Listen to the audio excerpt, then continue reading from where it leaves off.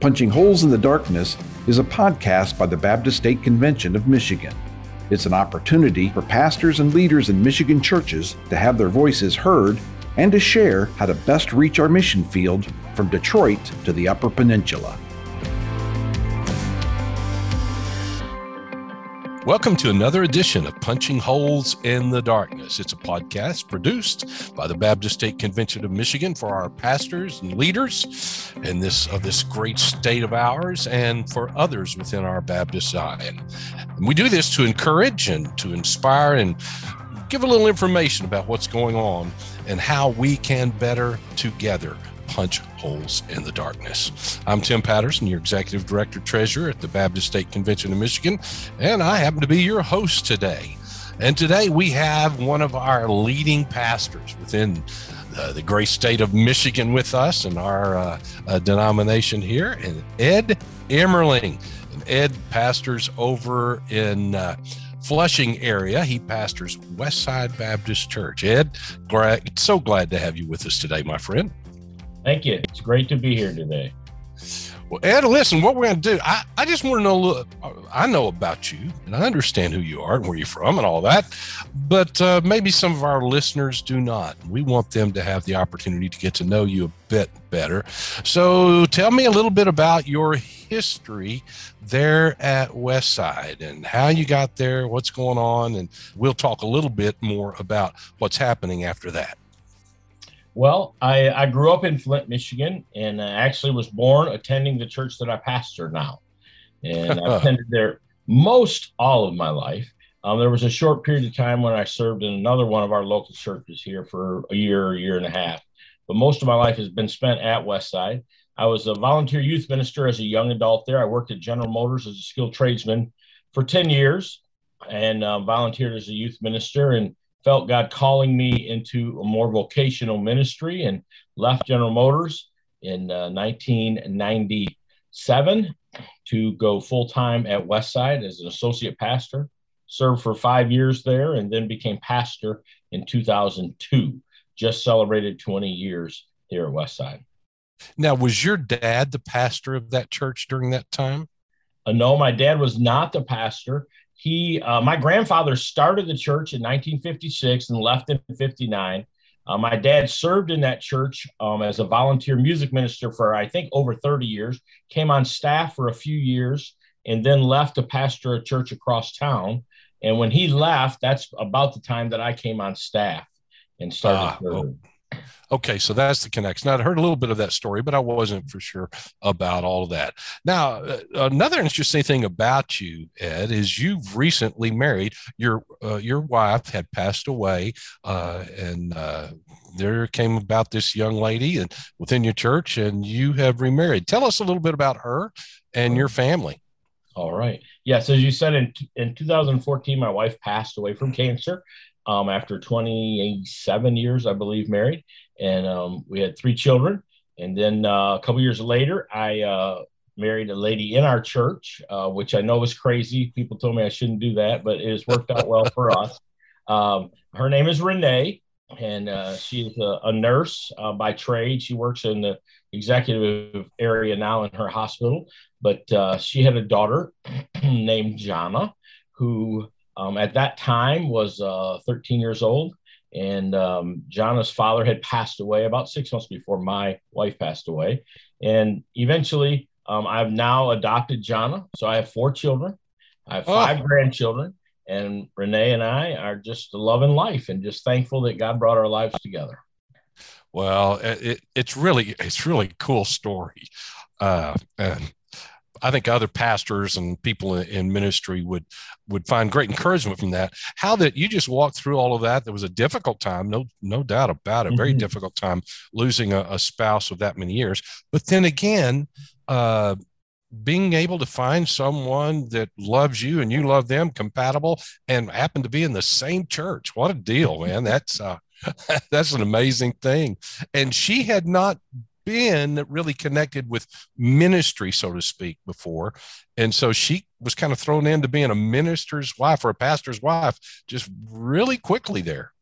Yes. You know, we were actually laughing last night about, we were talking about praying. We're getting ready to pray together, and we're talking with some friends, texting in a group we have right now, and we were talking about how God answers prayers, and Renee responded in that group text that my God goes exceedingly abundantly more, because I prayed for a Christian man and he sent me a preacher. And yeah, well, she's a sweetheart, and you guys are such an example as a couple and leaders in a church, and I hope others will emulate your actions and your attitudes about those things, and find great encouragement that God can do great things out of some of our most difficult times in life. Amen. So, listen, Brother Tim, I was really encouraged in that journey there. By the passage of scripture that says to live as Christ and to die as gain. And, when my wife passed away, I really applied that, it was for her gain. And I tried to use that to encourage myself, but God showed me just several months into that, about 9 months into that journey of grief, that verse was not just for my wife who had passed away. That verse was for me. And that to live as Christ, and God really challenged me. Okay, you've been grieving, but it's time to live for me now. And to die as gain is the way we look at that verse most often, but to live as Christ is just as great as to die and gain heaven. Absolutely. And there are many who grieve during this time. And of course, this last couple of years, we've had just kind of an inordinate amount of death. You've had deaths in your church and so forth. And it's only really those who walk through that, or walk through that with other family members, that they're the ones who have the best ability to comfort and care and give words of encouragement. And like I've said, I just see how God has worked all of this, the good, the bad, the ugly, pulled it together and worked it out for our good and his glory. That's an amazing thing that God does in our midst. Amen. Well, listen, you're really a good pastor. I've watched you and I've listened to your preaching, and I never got bored in any of it. And no, seriously, you really do. You're a great communicator in your church. But here in recent months, your church and you particularly have seen some things transition in the area of your association, or your group of churches around you, or that cohort of churches, you might call it. And one of the things that has happened is we've seen a ministry that we call Be the Church kind of be placed in the same practices and principles in doing collective associational group work with churches.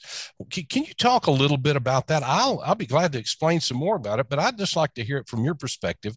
What has taken place, and how did all that happen? And what are some of the results of it in being the association that God's called you and your churches to be? Well, yeah, a couple of years ago, our association, what we call director of missions, told us that he was going to be retiring soon, and that he felt like that God was leading our association to kind of rethink itself and how we function. And so we, as pastors, we had a group of pastors, about 8 or 10 or 12 of us on big days, that met every Tuesday to pray together and share together. And we began talking through what it might look like to redream our association. And, as we did that, we covered a gamut of ideas, by the way. In the very beginning, we were very strongly committed to hiring another full-time director of missions. And so we kind of were hard-nosed about that part of it. But as we looked and talked and prayed through that, we kind of came up with some ideas that might be different, and we had not seen people do before. And we even entertained the idea of a part-time and, half-time, and all kinds of different ideas came about. But as we came through that, and we're wrestling through that and kind of getting a vision for what it might look like, what if we had a couple pastors fill that role on a part-time basis? God was doing a work across our state, over in what we consider the Christian promised land of Grand Rapids, there, and so other people's hearts, who God was giving them a vision of what it would look like if churches came together, pastors came together, and really would be the church together and not compete with one another. And so somehow, and honest to goodness, probably you were the connecting factor for that. You kind of heard about both conversations and brought our lives together with Be the Church organization, which was in its very infancy at that time. I mean, just a pastor and his associate that had kind of dreamed this up and thought through it. And so you put our lives together, we crossed paths there and have been connected ever since. And our association had several ideas. We wanted to meet together and do more than just meet on Tuesdays with this big group, but wanted to bring in more people and how we might do that. And so we had ideas how to do it, and Be the Church really helped put a real organization to that. And so we now have partnered with them, as our state convention has too, to help us drive forward in leadership, in spiritual development, in fellowship, and partnership of our churches. And our association has 29, 30 churches any given month. And we right now, we started meeting with what we called cohorts. That term came from Be the Church. We had talked about groups of pastors. Basically, that's what it is. It's a group of pastors that meet together monthly. But Be the Church helped us be very purposeful about that. And over the decades, there were pastors who said, man, I appreciate coming together on Tuesdays and praying together, but I need more than that. And they were going outside of our association to find more than just people to pray with.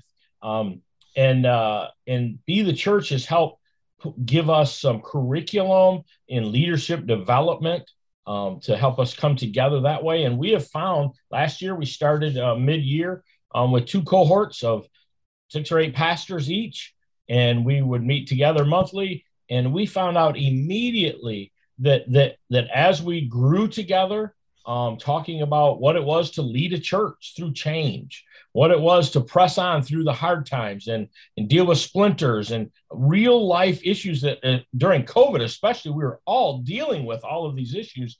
We found out that a camaraderie came, and all of a sudden we were all cheering for one another and not competing anymore. And when one church had a need, the other 6 or 7 churches in that cohort were going, dude, let's help meet that need. And to be honest, and I grew up in this whole area and this association my whole life. And I think we've always been considered a strong association, but we have never seen that kind of camaraderie just gathered together going, I'm cheering for him across town. Actually, sometimes I'm cheering for him right down the road from me, 3 or 4 miles. And together, we came together and we actually made a pretty big splash in our county. During COVID, we did some care boxes together. And every nurse in our county and the county next door, on each side of us, every nurse in the hospital, every nurse aide, every doctor, every technician was blessed by a care package that was placed in their area, of work. And it was just little things, snacks and things like that, and prayer cards that we put in there and things like that. But we could have never done that. And that kind of came out of our cohort ideas. And then even more churches jumped in that weren't in the cohort. And, before it was over with, it was quite a deal on Facebook, even in our community groups and things, not our church pages, but in community pages and nursing pages, that these churches are actually caring for us. It sounds like it just kind of changed the whole atmosphere and trajectory of what we would call associational work.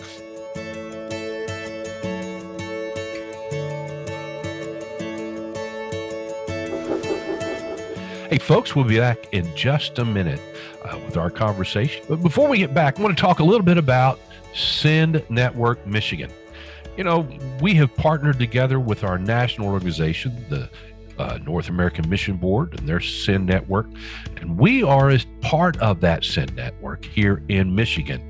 And there's many things that God has given us the opportunity to do in planting churches, helping strengthen churches, and just reach out beyond our 4 walls and get into the world that God has called us to reach.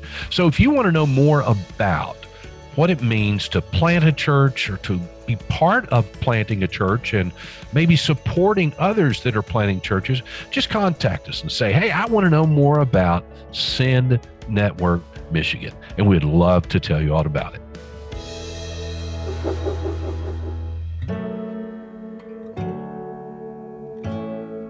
A lot of those funds that churches give to an association or through an association, those are used to help provide for personnel and buildings and support personnel and all those kind of things that takes to run an organization that is structured like that.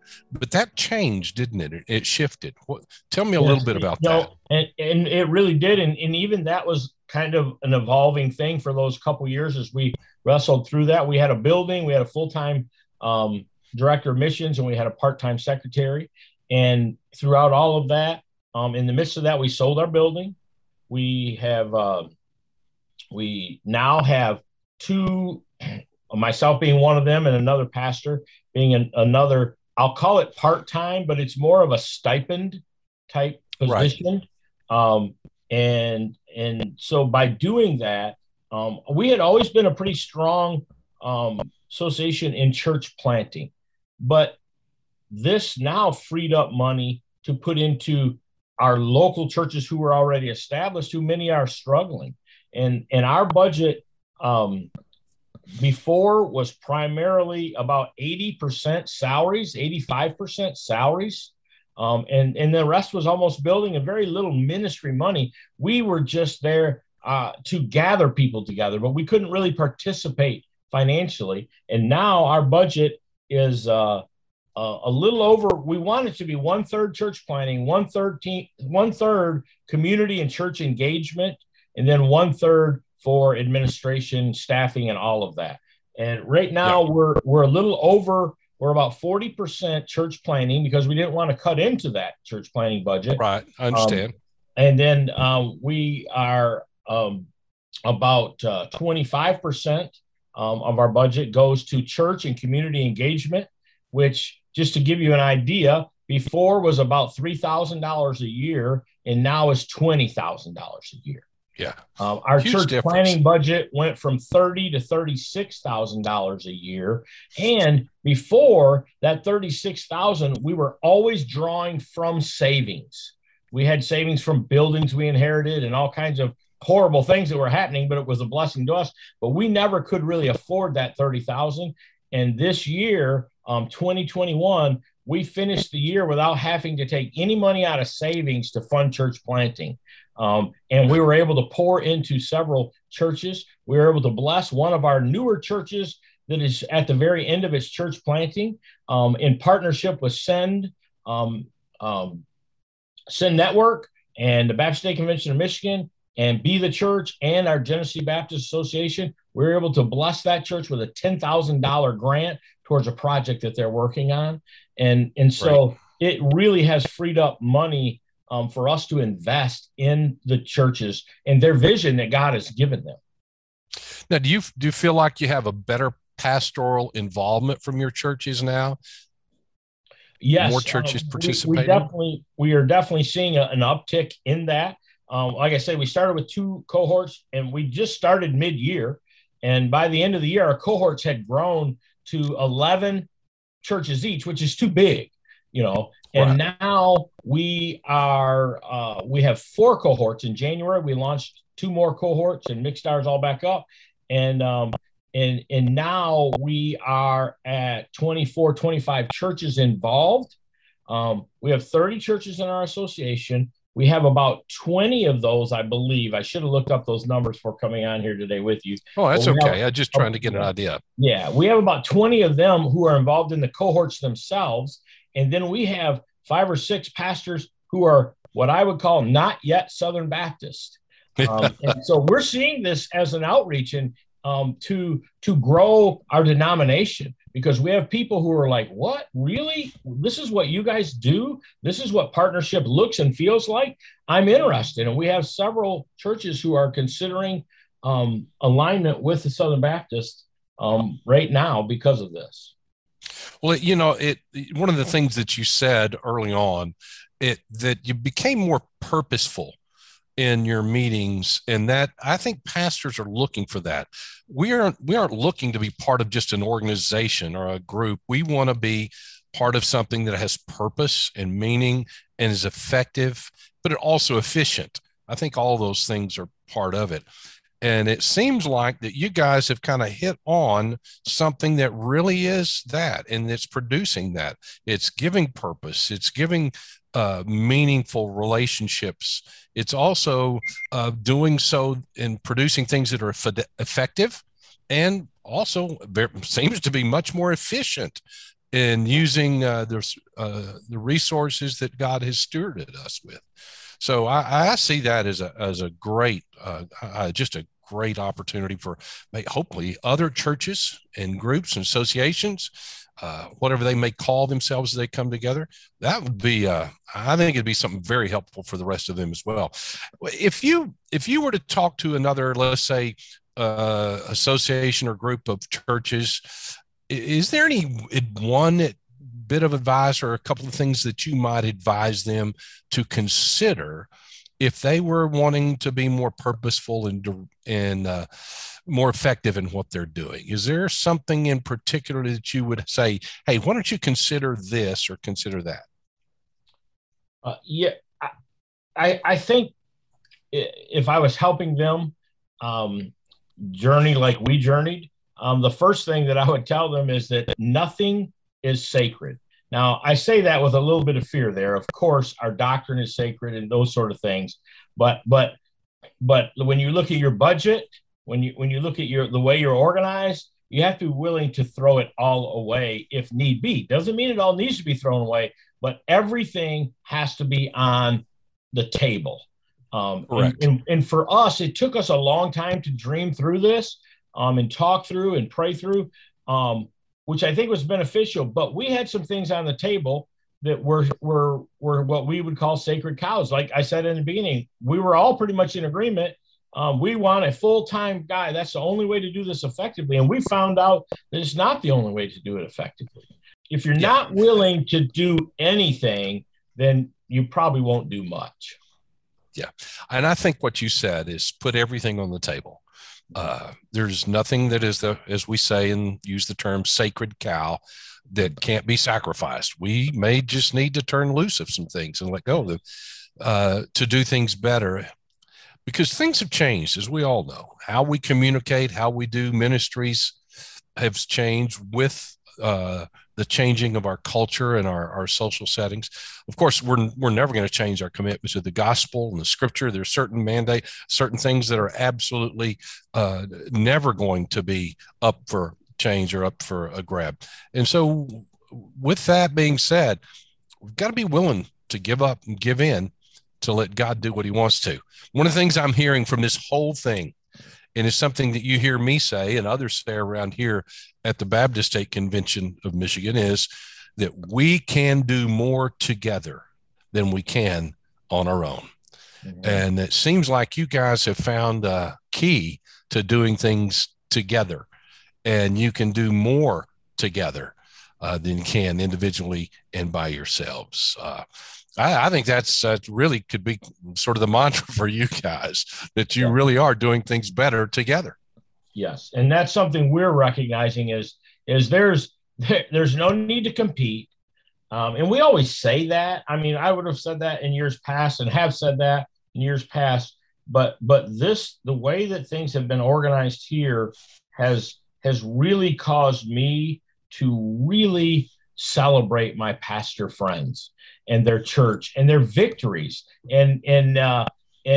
but not just their individual ones, but it's caused us to have a bigger vision for something greater than any of our churches could ever pull off in our area, in our city, and to do something greater for Christ, so that people will not look at my church or any particular church, but look and say, wow, those people are with God. Yeah. And I think what's happening is we're finding more and more pastors who are comfortable in their own skin. That is who they are, what God's called them to be. Mm-hmm. And that they're learning to kill those egos, put those egos down and set them aside and say, we really can do this together. And as long as we don't worry about who gets the credit for it, I believe God can do some great things. So that's what we're seeing in this. And that's why I'm so excited about what God's doing there in Genesee County, and particularly in your ministry, Ed, and there in the ministry of Westside Baptist Church. Brother, thank you for taking a few moments this morning and spending them with us and talking about these visions and so forth. Love to have you back on sometime in the future and talk more about ministry and what God is doing there at Westside and anything else you want to do. And by the way, you and I are going off to Alaska here pretty soon. And maybe by the time this comes out, we will have already gone and come back. But I'm looking forward to spending some time doing missions up in the North Country with you. Yeah, and, me too. I'm super excited about that. It's going to be a good time. Well, folks, thank you for joining with us today in this podcast of Punching Holes in the Darkness. We look forward to you joining us again with our next guest. God bless you. Have a great, great day. This has been Punching Holes in the Darkness, a podcast from the Baptist State Convention of Michigan. If you have liked this episode, please rate us and leave a review. That will help others to find us and enjoy these conversations too. And if you subscribe, you will be notified when new episodes are available. Join us next time as we help Michigan churches punch holes in the darkness.